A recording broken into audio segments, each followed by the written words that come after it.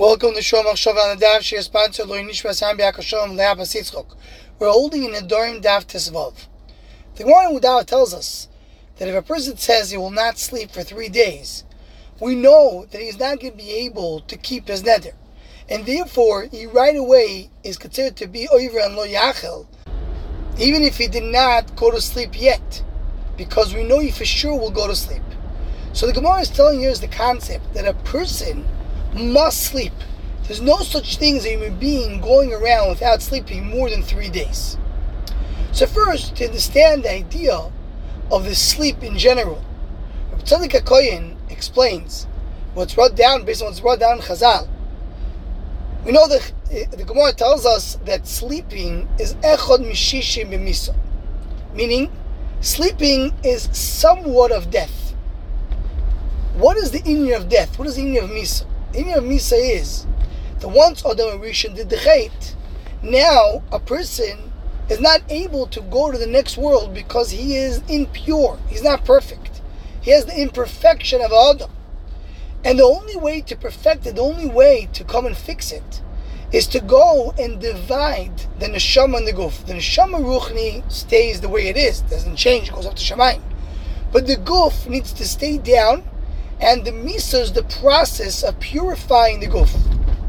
Says that's exactly what happens by Sheina. Sheina is also when a person, throughout his day-to-day life, there is a limit to how much he can process, how much he can accomplish with the guf. And in order to get to the next level, he needs to, so to speak, break the guf. Meaning he needs to somewhat put the guf into a break, into a stop, let it rest, let it not be in existence for a little bit, and then it can go to the next level. So that's the pshat. Always sleep and misa comes together. We call the people that are dead yakitsu yeshene offer. They're considered to be sleeping, because sleep and misa is really the same thing. Sleep and misa is that break that the guf needs in order to go to the next stage, the next level, in order to be able to be elevated. The same way Adam in his life in general cannot go to Olam Haba without the misa, also a person in everyday life cannot go to the next stage if he doesn't have some break to the guf. And that break, that sheina, is the yirida l'tzoich aliyah that every person has. He quotes the Medrash. The Medrash says that sheina on one hand is good, but on the other hand, if a person indulges in sheina, that's very bad. He says that's exactly the idea. It's like misa. A person who does sheina as a temporary thing, just as siyato, a step forward to get to the next level, then it's never very good. But if he just indulges in sheina, meaning his whole life becomes one big sheina, so then in Echanami, instead of being a stepstone to get to the next level, it's something which bothers him, and that becomes something which is bad.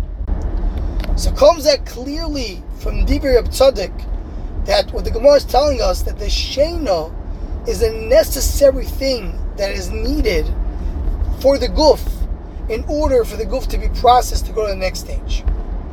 The Rishonim in the Sugya bring that there's another thing that the body needs, and that is food.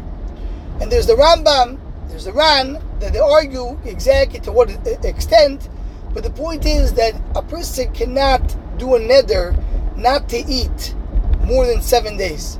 Because you need to have sleep every 3 days, and you need to have food every 7 days. The body needs both. As a side note, near Pashut, that what's up shot the 3 for the sleep and 7 for the food. We know in a koima, in a Kabbalah and a koima, the 3 and a 7 together, a full koima is 10. 3 belongs to what's called the moichin, to the head, 7 to the body. So the food is for the body, and the sleep is kedua, is for the moyach, for the head. And therefore you have the two concepts. 3 days is, you can't pass 3 days without sleep, you can't pass 7 days without food. The Shem Shmuel adds to Yisrael Davar Niflamoid, says we also know that kashem, that for the physical body, a person needs sleep every 3 days, and that's for the mind. And a person needs food every 7 days, that's for the body. Also in spirituality, in Chruchni, is the same thing. The Gemara Bava Kama tells us that Ezra was misaken that we should have Kriyas HaTorah every 3 days, because it doesn't want Am Yisrael to pass 3 days without learning. And we have every week a Shabbos. So says the Shem Shmuel, the Torah is connected the Seichel Ruchni, and the Shabbos is connected the Guf Ruchni. Connected the food that we have for the body, we have Shabbos. Connected the sleep that we have for the mind, we have Torah. And we can add to this that the Gemara there in Baba Kama says that we have the Kriyas HaTorah every 3 days because they didn't want Am Yisrael she'elinu shloisha yomim b'loi Torah. We don't want to have sleep without Torah. Meaning, kashem that the Seichel Gashmi needs the sleep, also the Seichel Ruchni needs the Torah at least once every 3 days. Anyone who wants to join the Shomach Shava email to WhatsApp group, please email shomachshava@gmail.com.